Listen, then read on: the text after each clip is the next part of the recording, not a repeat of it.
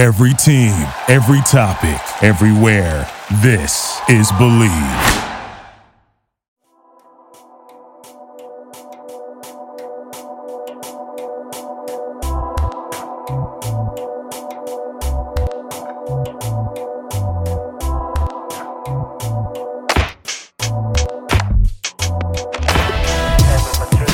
Pistons fans, welcome to our second edition of Palace of Pistons podcast here on iTunes. My name is your host, Brendan Johnson. I'm joined today by the man, the myth, the legend, Aaron Johnson. You all know him. And for the second time here on iTunes, Ryan Pay joins the crew. Guys, welcome. We got a lot to talk about, but just everybody doing well this fine afternoon?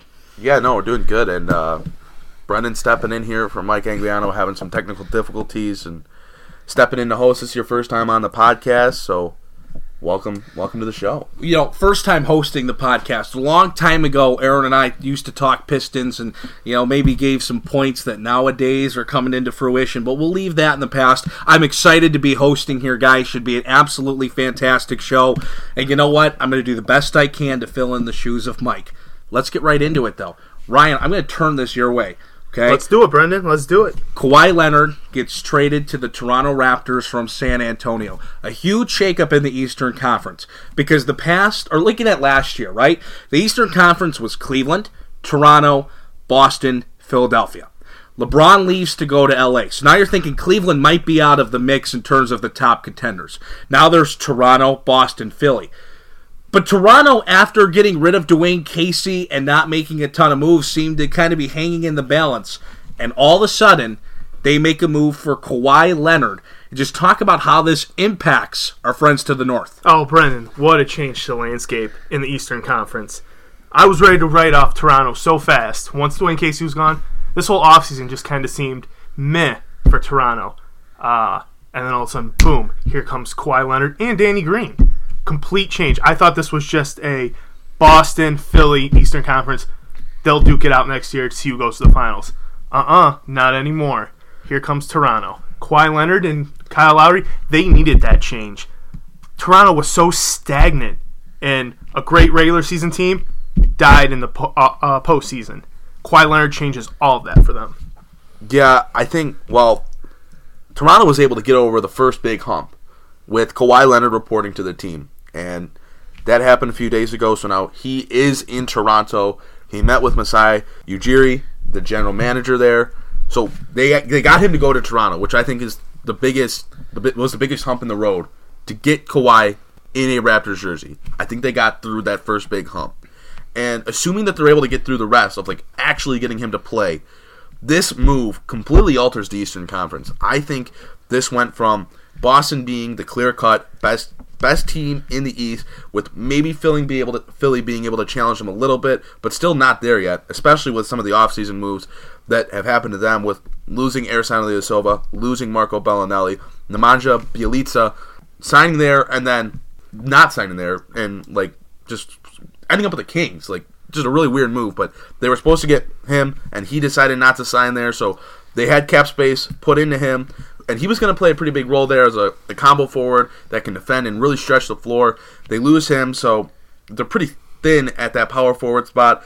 And you remember last year that they were a pretty average ball club before Ersan Ilyasova and Marco Bellinelli joined the team. As crazy as that sounds, they were about 500 before they joined the team. And then once they did, everything just kind of put itself together there. But they're still not there yet. They're not going to be as good as Boston, and now they're not as good as Toronto. Kawhi Leonard, when healthy, is a top 3 to 5 player in the NBA. He's an MVP candidate, and he's the best defensive player in the league. I don't think that's really much of a question. He completely changes the way the Toronto Raptors will play. He becomes the primary option on a team that last year was led by DeMar DeRozan, a very isolation-heavy style of player that took a lot of mid-range jump shots, could not stretch the floor because he wasn't an efficient enough three-point shooter, and defensively was a train wreck. That was his biggest question mark. His biggest deficiency was he was not a good enough defender, and he still wasn't shooting the three ball enough. Kawhi Leonard is a great three-point shooter, and again, the best defensive player in the league. That completely changes the Toronto Raptors' outlook. So, the question becomes, you kind of touched on it, Aaron. You said that Boston and Philly are still above Toronto. Where does this... No. Not Philly. Toronto is above Philly. Okay. Boston, it goes Boston, Toronto, Philly. That's in your opinion? Yeah. Now, how do you see that, Ryan? I agree with him. I think Toronto's a lot closer to Boston than maybe Aaron thinks with this, but I do agree it's Boston, Toronto, and a distant third to me also is Philly. So, now, how does this affect the Pistons? Because the Pistons, we're looking at going all in. You have Blake Griffin coming back. You hope to get a healthy Reggie Jackson. We'll talk about some stuff with Andre Drummond. Well, exactly, right? But the Pistons are all in. Tom Gores has made that very clear. He hired Dwayne Casey, a win-now coach hire. To see Toronto add a Kawhi Leonard, does that take the Pistons out of any consideration of being able to contend in the East? I don't think that Detroit was ever really in contention for making the Eastern Conference Finals or anything like that. But this Detroit team is really in that tier right after. So you have your top three teams, the teams we mentioned, Toronto, Boston, and Philly. And then there's your Milwaukee's, your Indiana's, your Detroit's, and then you have a team like Washington. We don't really know what they're going to be. John Wall's healthy this year. That should help them be better than what they were last year. But you had a couple different kind of egos in Dwight Howard and Austin Rivers. And then you have Miami, who I think every year is bound to miss the playoffs, but they somehow get in because Eric Spoelstra is just an amazing coach. You have Charlotte that's going to be trying to get into the playoffs, but I think Detroit's in that tier, and maybe you could slide Washington up into that tier with Detroit of they're a playoff team, but they're not as good as the best teams in the Eastern Conference. So unless Detroit is firing on all cylinders, they're not as good as any of those top three teams in the East.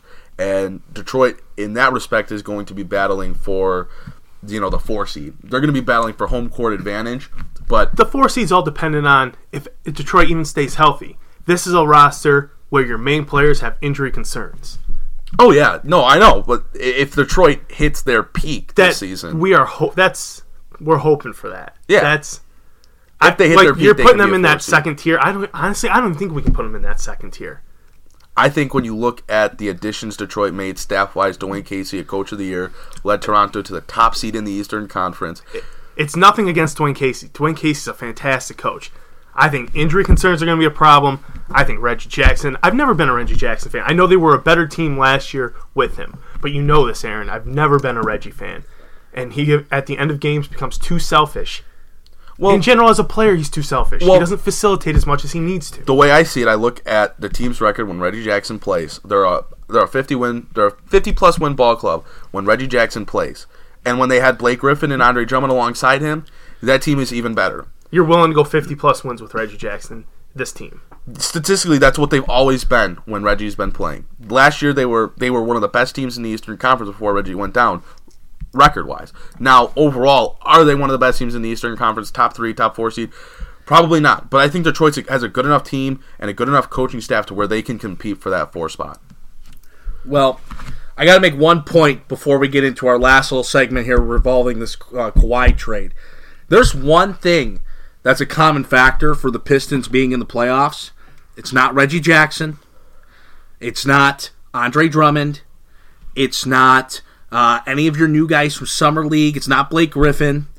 Don't forget, it's not Blake Griffin. It's Steve Blake who had the Pistons in the playoffs. And those of you that have followed the Palace of Pistons podcast, you know about Aaron's former rants about Steve Blake. If you haven't heard those, that is something I encourage you to dig up in the archives, because Aaron, his blood's boiling. I'm telling you, see his face? I think his he got face is red. Aaron is so red right now. Oh my goodness. He's just sitting here laughing. He's going, Brendan, why are you hosting it? You're never going to get to guest host again because you just brought up Steve Blake on the Palace of Pistons podcast. I think he got played off the floor in like Australia. Wherever he went after the NBA, it was either Australia or China. I think he was out of that league in like months. Like I haven't heard about him since. After they said Steve Blake was going to this country to play basketball, I was just like, thank God he's out of the NBA. I never want to see him again. And I haven't heard about him since. He probably got played off the floor, dribbling the ball off his goddamn foot. Well, I would say it's more likely that Steve Blake left everything he had on the floor in the playoffs versus the Cavaliers. He left the ball on the floor. He left the ball out of bounds. Okay, we're going to move on. But I'm telling you, Steve Blake Pistons, they made the playoffs last time since, 2008? Just putting that out there. Anyways, moving on, talking about loyalty in the NBA. Does this Kawhi Leonard trade affirm that there is no loyalty? Because, You used to see guys, and this is a while back, play for one team their whole career. But you look at this offseason, right? Tony Parker going to Charlotte, and you have Kawhi get traded and, leave a team that he was set to take over as his and had been his. But officially, with that era of Parker, Tim Duncan, fully coming to a close, really would have been Kawhi's era in San Antonio. But he wanted out. And unless if Toronto pulls off a miracle, he's going to want out of Toronto. He might be gone as soon as the deadline. Do NBA players have no loyalty to the teams they're drafted by and the teams they get signed by anymore with just hopes of a greater destination? I think that there's no loyalty on either side, because look at it from DeMar DeRozan's perspective. He's a guy that re-upped with Toronto after everyone thought he was going to LA. Everyone thought he was gone, and he re-upped, and he said, I'm here. You remember that tweet he put out early on in his career, and it's Toronto, I got you, or something to that effect. He was Toronto's son in that nature. He was their guy, and he had put everything in his career into the Toronto Raptors, and he was respected more than anyone in that roster, anyone in that franchise. Some say he's the best Toronto Raptor ever, and for them to go away and trade him after reportedly telling him that he was not going to get traded, it shows that there's never been loyalty from the team side or player side. And in reality, I don't think that really matters. It's a business. And if players want the ability to go out in free agency and sign where they want to sign, then teams should have the ability to trade a guy wherever they want to trade him, because in the end, it's a business to win more ball games. And that's what teams are trying to do. And most of the time, that's what players want to do when they leave. They're trying to go to a team that's going to put them in a better position to win, or for some other reason, financially, out of basketball-wise. But it's their life. They should have the freedom to be able to do that, just as teams should have the freedom to make a trade. Boys, it's about dollars and cents and self-preservation. A team is going to do what they need to do to make the most money they can. Trading DeMar DeRozan, no matter how much they told him they loved him and how they promised him he was going to be a Toronto Raptor for life, just made sense for them in terms of winning. We see how they were so stagnant after doing great in the regular season and then getting to the playoffs and fizzling out. They needed to make a change. What was that change? Bringing in Kawhi Leonard. And what's that going to do? Probably help them win more. And what's that going to do? Help their bottom line. We'll take a look at it in Detroit's standpoint. The guy that they're a superstar in this sense, Blake Griffin, was told last offseason that you're going to retire a Clipper. You're going to be a Hall of Famer here with the Clippers. They did a freaking jersey retire ceremony for him. Yeah, they and then traded him. They laid it all out for him. And Blake Griffin's like, hell yeah, I'm in on this. Re-signed. 6 months later, he gets shipped to Detroit. Pretty big difference. And again, displays there's no loyalty on the team side, just as much as Kawhi Leonard wanting out of San Antonio shows there's no loyalty on the player side. If you want another example that's something closer to home, which is a little further back, in 2008, when the Pistons traded Chauncey Billups. Joe Dumars' centerpiece of everything were Ben Wallace and Chauncey Billups. And then he went and traded Billups for Iverson.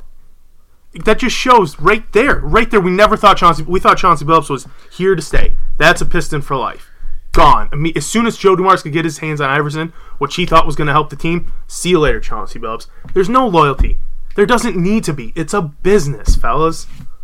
Yeah, no doubt about it. And you just wonder what's going to be that next instance that people talk about, whether it be close to home or away. But I got to tell you, real quick, just to touch on this, I love what San Antonio did. That's an organization that handled this, I think, the best way you could. They knew they had to move him, and they knew Kawhi wanted to go to LA. But do you really think that Popovich and the Spurs are going to help out the Lakers? No, because this is a first-rate organization. Exactly. They're not going to help out LeBron. They're not going to help out a team in their conference. They're not going to, wait for and take a weaker deal from LA to appease to Kawhi. They move him as far from LA in the league that you possibly could. You send him out of this country, right? But I think it was the smartest move because look at the Spurs last year. No Kawhi Leonard, and that's a playoff team. DeMar DeRozan is an upgrade over Danny Green.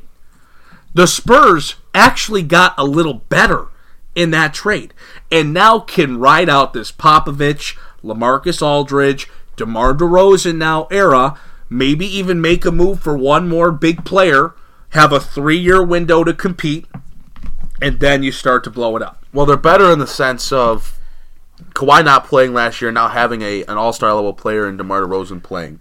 Kawhi Leonard's still the better player, and is still a more of a franchise piece than a DeMar DeRozan player is. Right. But I get what you're saying in that sense of actually having an all-star level player playing games.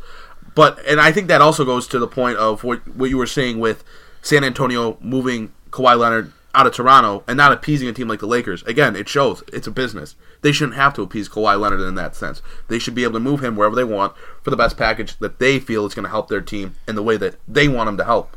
They're not here for what's best for Kawhi. They're here for what's best for the San Antonio Spurs. Mm-hmm. And what was best for the San Antonio Spurs was not shipping him to L.A. It was shipping him to Toronto, out of the conference. Get rid of Kawhi Leonard. We don't have to worry about him this year as much. We'll see him 2 times. That's it. We don't have to worry about him in the playoffs unless we meet in the finals. That's it. And I'll say this quickly before we move on, because we're going to have our conference and divisional breakdowns in the coming weeks and in the coming months before the season begins. But you did mention, Brendan, that San Antonio becomes a better team, and I agree with you. But with that being said, they're not a lock to make the playoffs because you look at the moves that the Western Conference made this offseason, and it's astronomical. There's probably 13 to 14 playoff teams, contenders at least, in the West, and it's maybe 8 or 9 in the East. So, yes, San Antonio got better, but they're not a lock to make the playoffs with DeMar DeRozan or without him. This is still a team that is very much, I would say, on the outside looking in compared to the other teams in the Western Conference. But we can save that for a later time. I just wanted to throw that out there. Over-under. Kawhi Leonard games played. Set the number at 51. Over or under? How many games does Kawhi play this season? Oh man, that's a good one, Brendan. I'll take the over. You know what? I'll put my faith in Kawhi Leonard this time. When the trade initially happened, I was sitting there thinking, man, he just doesn't want to be in Toronto. He's not going to play these games. He's going to do the bare minimum to get by. But you know what? I think he's going to go all in for his one season. I'll put on the over. You talk about selling a player on a city, on a franchise, on a team. Paul George and the Oklahoma City Thunder went through that similar thing last year when Paul George got traded and when everyone thought he was going to be a Laker. And Paul George just re-upped on a 4-year deal to stay in Oklahoma City. Masai Ujiri is a great GM for the team, for the franchise, in a sense of building a roster and building a relationship with players. I mean, look at the relationship him and DeMar DeRozan had. And the same thing he has with Kyle Lowry. Those are his guys. And he's going to be able to do that same thing with Kawhi Leonard, I think. I think Leonard's going to definitely play over 51 games because the Raptors are going to be a contender in the Eastern Conference, as we talked about. And if Kawhi Leonard still doesn't want to be a Raptor next year, that's fine. But if he doesn't want to miss out on like $100 million compared to like what he can get fined, the contracts he can sign with teams, he's gonna play these games because Toronto has the ability to fine him, and he's gonna lose money on contracts that he signs with teams. So this is again, it's a business. It's all about that money. And with a team like Toronto, as talented as they are, and with Kawhi already reporting, I thought it might have taken some more time. Like this is gonna happen. I know this is more of a topic for next offseason, but it's LeBron and the LA lifestyle versus Ujiri in Toronto. Sure, I believe Kawhi's gonna play his heart out this season in Toronto. He's gonna play over the 51 games. And yes, Ujiri's great at forming these bonds with his players, but it's LeBron versus Ujiri. And you don't think LeBron's gonna have more pull than that? Well, you know what? Let's start talking about the Las Vegas lifestyle. And no, we're not talking about the casinos. We're talking about NBA Summer League. Your Detroit Pistons went 3-3 in Summer League play and got bounced by the LA Lakers and was a game to forget for the Detroit Pistons. But 3-3 in Summer League play, and we got to highlight a couple of these guys. First and foremost, Kyrie Thomas, Bruce Brown, Henry Ellison. those are the guys to talk about. Obviously, Thomas and Brown, the Pistons draft picks from the draft just a few weeks ago. Aaron, what's the analysis? What was your opinion on the performance that those two gave on the floor? Seemed like they were a couple of the anchors of this 3-3 Summer League team. Well, I think I want to hit on Henry Ellenson last for listening purposes, but let's go and talk about Kyrie Thomas, who had the most efficient Summer League out of these three guys, averaged almost 10 points per game on 45% shooting from the three-point line, 40% shooting from the field. The guy showed exactly the type of skill set Detroit's going to want to see him play with, and he's a defensive hound. There was a clip that I posted on Twitter of him and Bruce Brown playing some defense. They came away with a steal and scored in transition. And it was just like, that's exactly what you want out of both of these guys. But Kyrie Thomas, a former Defensive Player of the Year in college, he showed that. He showed his defensive intangibles. He showed his defensive intensity in Summer League. He showed on offense that he was the super efficient shooter that he was in college. And those are great things that Detroit needs to see out of Thomas. I want to save the Bruce Brown talk here, but Detroit, you wanted to see Detroit hit a home run with one of these picks. And I think going into Summer League, it was Kyrie Thomas can be that home run pick. You look at what he did in college. You look at just the skills that he showed, and it was like, you give this guy some NBA development time, and like this guy could be legit. But Bruce Brown really looks like the home run pick. And Ryan, I'll let you talk about him for a minute because I know you saw way more of him than you did of Kyrie Thomas, who was limited in gameplay. But Bruce Brown just was really impressed with the way he played. Oh, absolutely. From what like I said last week, I didn't see a ton of Summer League this year, not nearly as much as I wanted to. But I definitely what caught my eye was Bruce Brown. He averaged 11.8 a game, 7 rebounds, 3 assists. The shooting was at 28.8%. Could have been better. But that looks like a guy that if and when the injury bug occurs to the Detroit Pistons this year, as it does to every team, he's a guy who might be able to slide in and give you some minutes to fill in. I loved his intensity. His defensive, he was a pro on the defensive end. Of course, he needs to improve that shooting, but that's a guy that could really fill in if they need to when the injury bug occurs. And I think one thing that stands out about him is the positional versatility he possesses. Oh, absolutely. He can play 1 through 4. 1 to 4. He played that in Summer League. We saw him play point guard with him on offense, leading the offense, and we saw on defense he was getting matched up against Keita Bates-Diop, who played for the Timberwolves. He's a Timberwolves draftee. He's going to play some power forward there. He's guarded 1 to 4 in Summer League, and that's huge because what is the NBA nowadays? It's positional versatility. Play. It's positionless play. It's being able to play three positions. And Bruce Brown can play 3.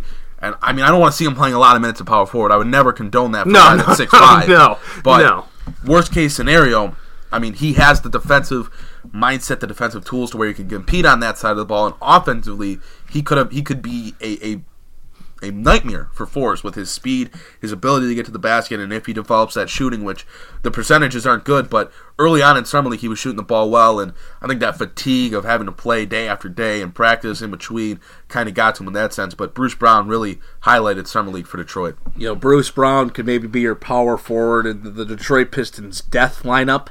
You know, like the Lakers talks about with LeBron at center. Bruce Brown, your 6'5" power forward. But you know what? We got to talk about your favorite point forward. Oh, let's do it. Good times. Ryan, who's your favorite point forward in the NBA? I love Henry Ellenson. I love Henry Ellenson. Henry Ellenson. I'm going to give you some quick stats from Summer League, right? This guy, on 16.2 attempts per game, 29.9% from the field. 15 points, 7 boards, and his 3-point percentage, 16.7 on 7 attempts per game. Gentlemen, that 15 and 7 lies to you. Because he was kind of split. He had a couple of games where he got over 20, and he looked like he could play a little ball, and a couple of games where he was better off not on the floor, just to be factual about it. But Henry Ellenson moving into a little bit of a point forward role you see in Summer League, something that's new to him, and mixed results, something that started real slow, but actually did pick up in the final few games of Summer League. Look, I'm not going to get as riled up as I did last week on the podcast. No, bring the fire, Aaron. Bring the fire. When we talked about Henry Ellenson. Because in reality, the way he finished Summer League was much better than the way he started it. Henry Ellenson, the guy that has the $1 million move, but the 10-cent finish every time he makes a play. You saw that in every Summer League game. He would make that nice dribble move. He'd get that crossover. He'd create that space that he is not very good at creating. And then the shot short. Or the shot rims off the backboard. He doesn't finish what he starts. Look at those shooting percentages. 16.7% from the three-point line. 30% from the field. Oh, 29.9. Don't round up for him. Over 16 attempts per game. And he shot that bad from the field. Detroit has put so much stock into Henry Ellenson that everyone better be saying their prayers before bedtime, hoping that something clicks with him. Because right now, if I'm never going to expect John Lure to do anything in a Pistons uniform again after what happened last season. Right now, Henry Ellenson is your Blake Griffin injury insurance. And what we saw from Summer League was just an atrocity. I don't know how this happens. I don't know how Detroit got into this scenario where Henry Ellenson could be looking at big time minutes next year. But what he did in Summer League. Oh, okay, let's hit on this stat too. He had 3.5 assists per game in Summer League. It's like, hey, that's pretty good for that guy playing that point forward role. Average 3.8 turnovers per game. Okay? So that's a point forward thing in Summer League against talent that's nowhere near what he's going to play in the NBA, and it still didn't work. This is really scary. I have an answer to your prayers. Maybe. But I've got something that can make you feel better here at the end of the podcast. Reports have come out that Andre Drummond and Henry Ellenson have been doing special training and work with Kevin Garnett. And you have to hope that a Hall of Famer, NBA champion, and Kevin Garnett can help both of these guys develop their game. For Henry Ellenson, maybe helps him develop more of that mid-range, that, fadeaway shot. For Andre Drummond, it's just any way to put the ball in the bucket that isn't a garbage putback. So, really interesting note to see KG working out with Drummond and Ellenson. Well, first things first, Aaron, you just called Henry Ellenson the insurance policy for Blake Griffin getting injured, and my heart sank all the way to the floor. If and when Blake Griffin gets hurt, the team's done. It's over. Because you're throwing Henry Ellenson into the lineup now, starter minutes pretty much. You get out of town. God, it's sad that I already have to think about this, but that's you have like to having a beautiful car and the absolute worst insurance policy ever. Ever. Like I said, it's sad that I have to think about this, but if Blake Griffin goes down, you just got to pray that Reggie Jackson's up. Like, you could never have... Like, the Pistons could never play a game without Reggie Jackson and Blake Griffin and expect to win. One of those guys has to play for them to even have a possibility of winning. Because that means you're going to have Ish Smith and Jose Calderon playing point guard minutes, and Henry Ellenson and, I guess John Lure, because, there's no other power forward on the roster unless Bruce Baum, did you hear us? You can play a power forward. Those are the options Detroit has. So they need two of their top three guys to stay healthy throughout the season for them to have a chance at doing anything. And this is where KG working with Drummond is crucial. For Ellenson, I'm sorry, fellas, I'm over Ellenson. Sure, having KG work with Ellenson would be great. Develop that mid-range, develop that finishing ability. He's got the moves, but now maybe KG can help him just figure out how to finish those kind of plays. That's the best thing that could ever happen to him. Absolutely. But I don't know if that's going to happen. I don't think there's a high chance of I don't think the ceiling's too high either. It's about Drummond. It's about KG instilling that professional intensity into Drummond's mind. One thing Drummond's always been knocked on, and it was better last year but was still a problem, is he's a bit mentally weak. I need KG more than just finish. Of course, I need him to help show him how to finish at the bucket, finish your moves, do all that stuff, put the right touch on the ball. But I need to KG to instill in Kevin Durant. Jesus, where is my mind going? Andre Drummond. How to be a pro. Is that water in that cup, Ryan? I know. What did you put in that glass? I'm telling you, it was man? clear. I'm telling you, it's Good water. Lord. It's water. Kevin Durant from the clouds. Where'd that come from?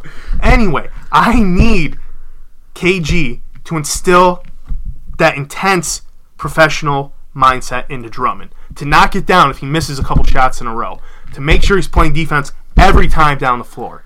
That's what I'm looking for out of KG working with Drummond. Well, you know what they say. Anything is possible, in the words of Kevin Garnett. Go on. Wow. Thank you, Brendan. You're welcome. Well, guys, phenomenal podcast today. These two are the professionals. I love being able to just sit in the middle and feed them topics. But before we wrap things up, couple of keynotes, right? First of all, subscribe to us on iTunes. Subscribe to the podcast, Palace of Pistons. You can check out our website, palaceofpistons.com. Follow us on Twitter, at Palace of Pistons. You can follow Aaron at Johnson NBA. You can follow Ryan at Pay, that's PAYE _Ryan. You can follow myself, Brendan J97.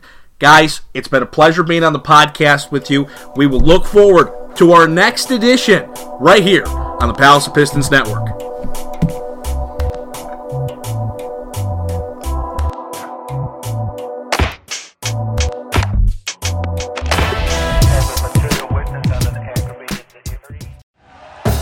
Thank you for listening to Believe. You can show support to your host by subscribing to the show and giving us a 5-star rating on your preferred platform. Check us out at Believe.com and search for BLEAV on YouTube.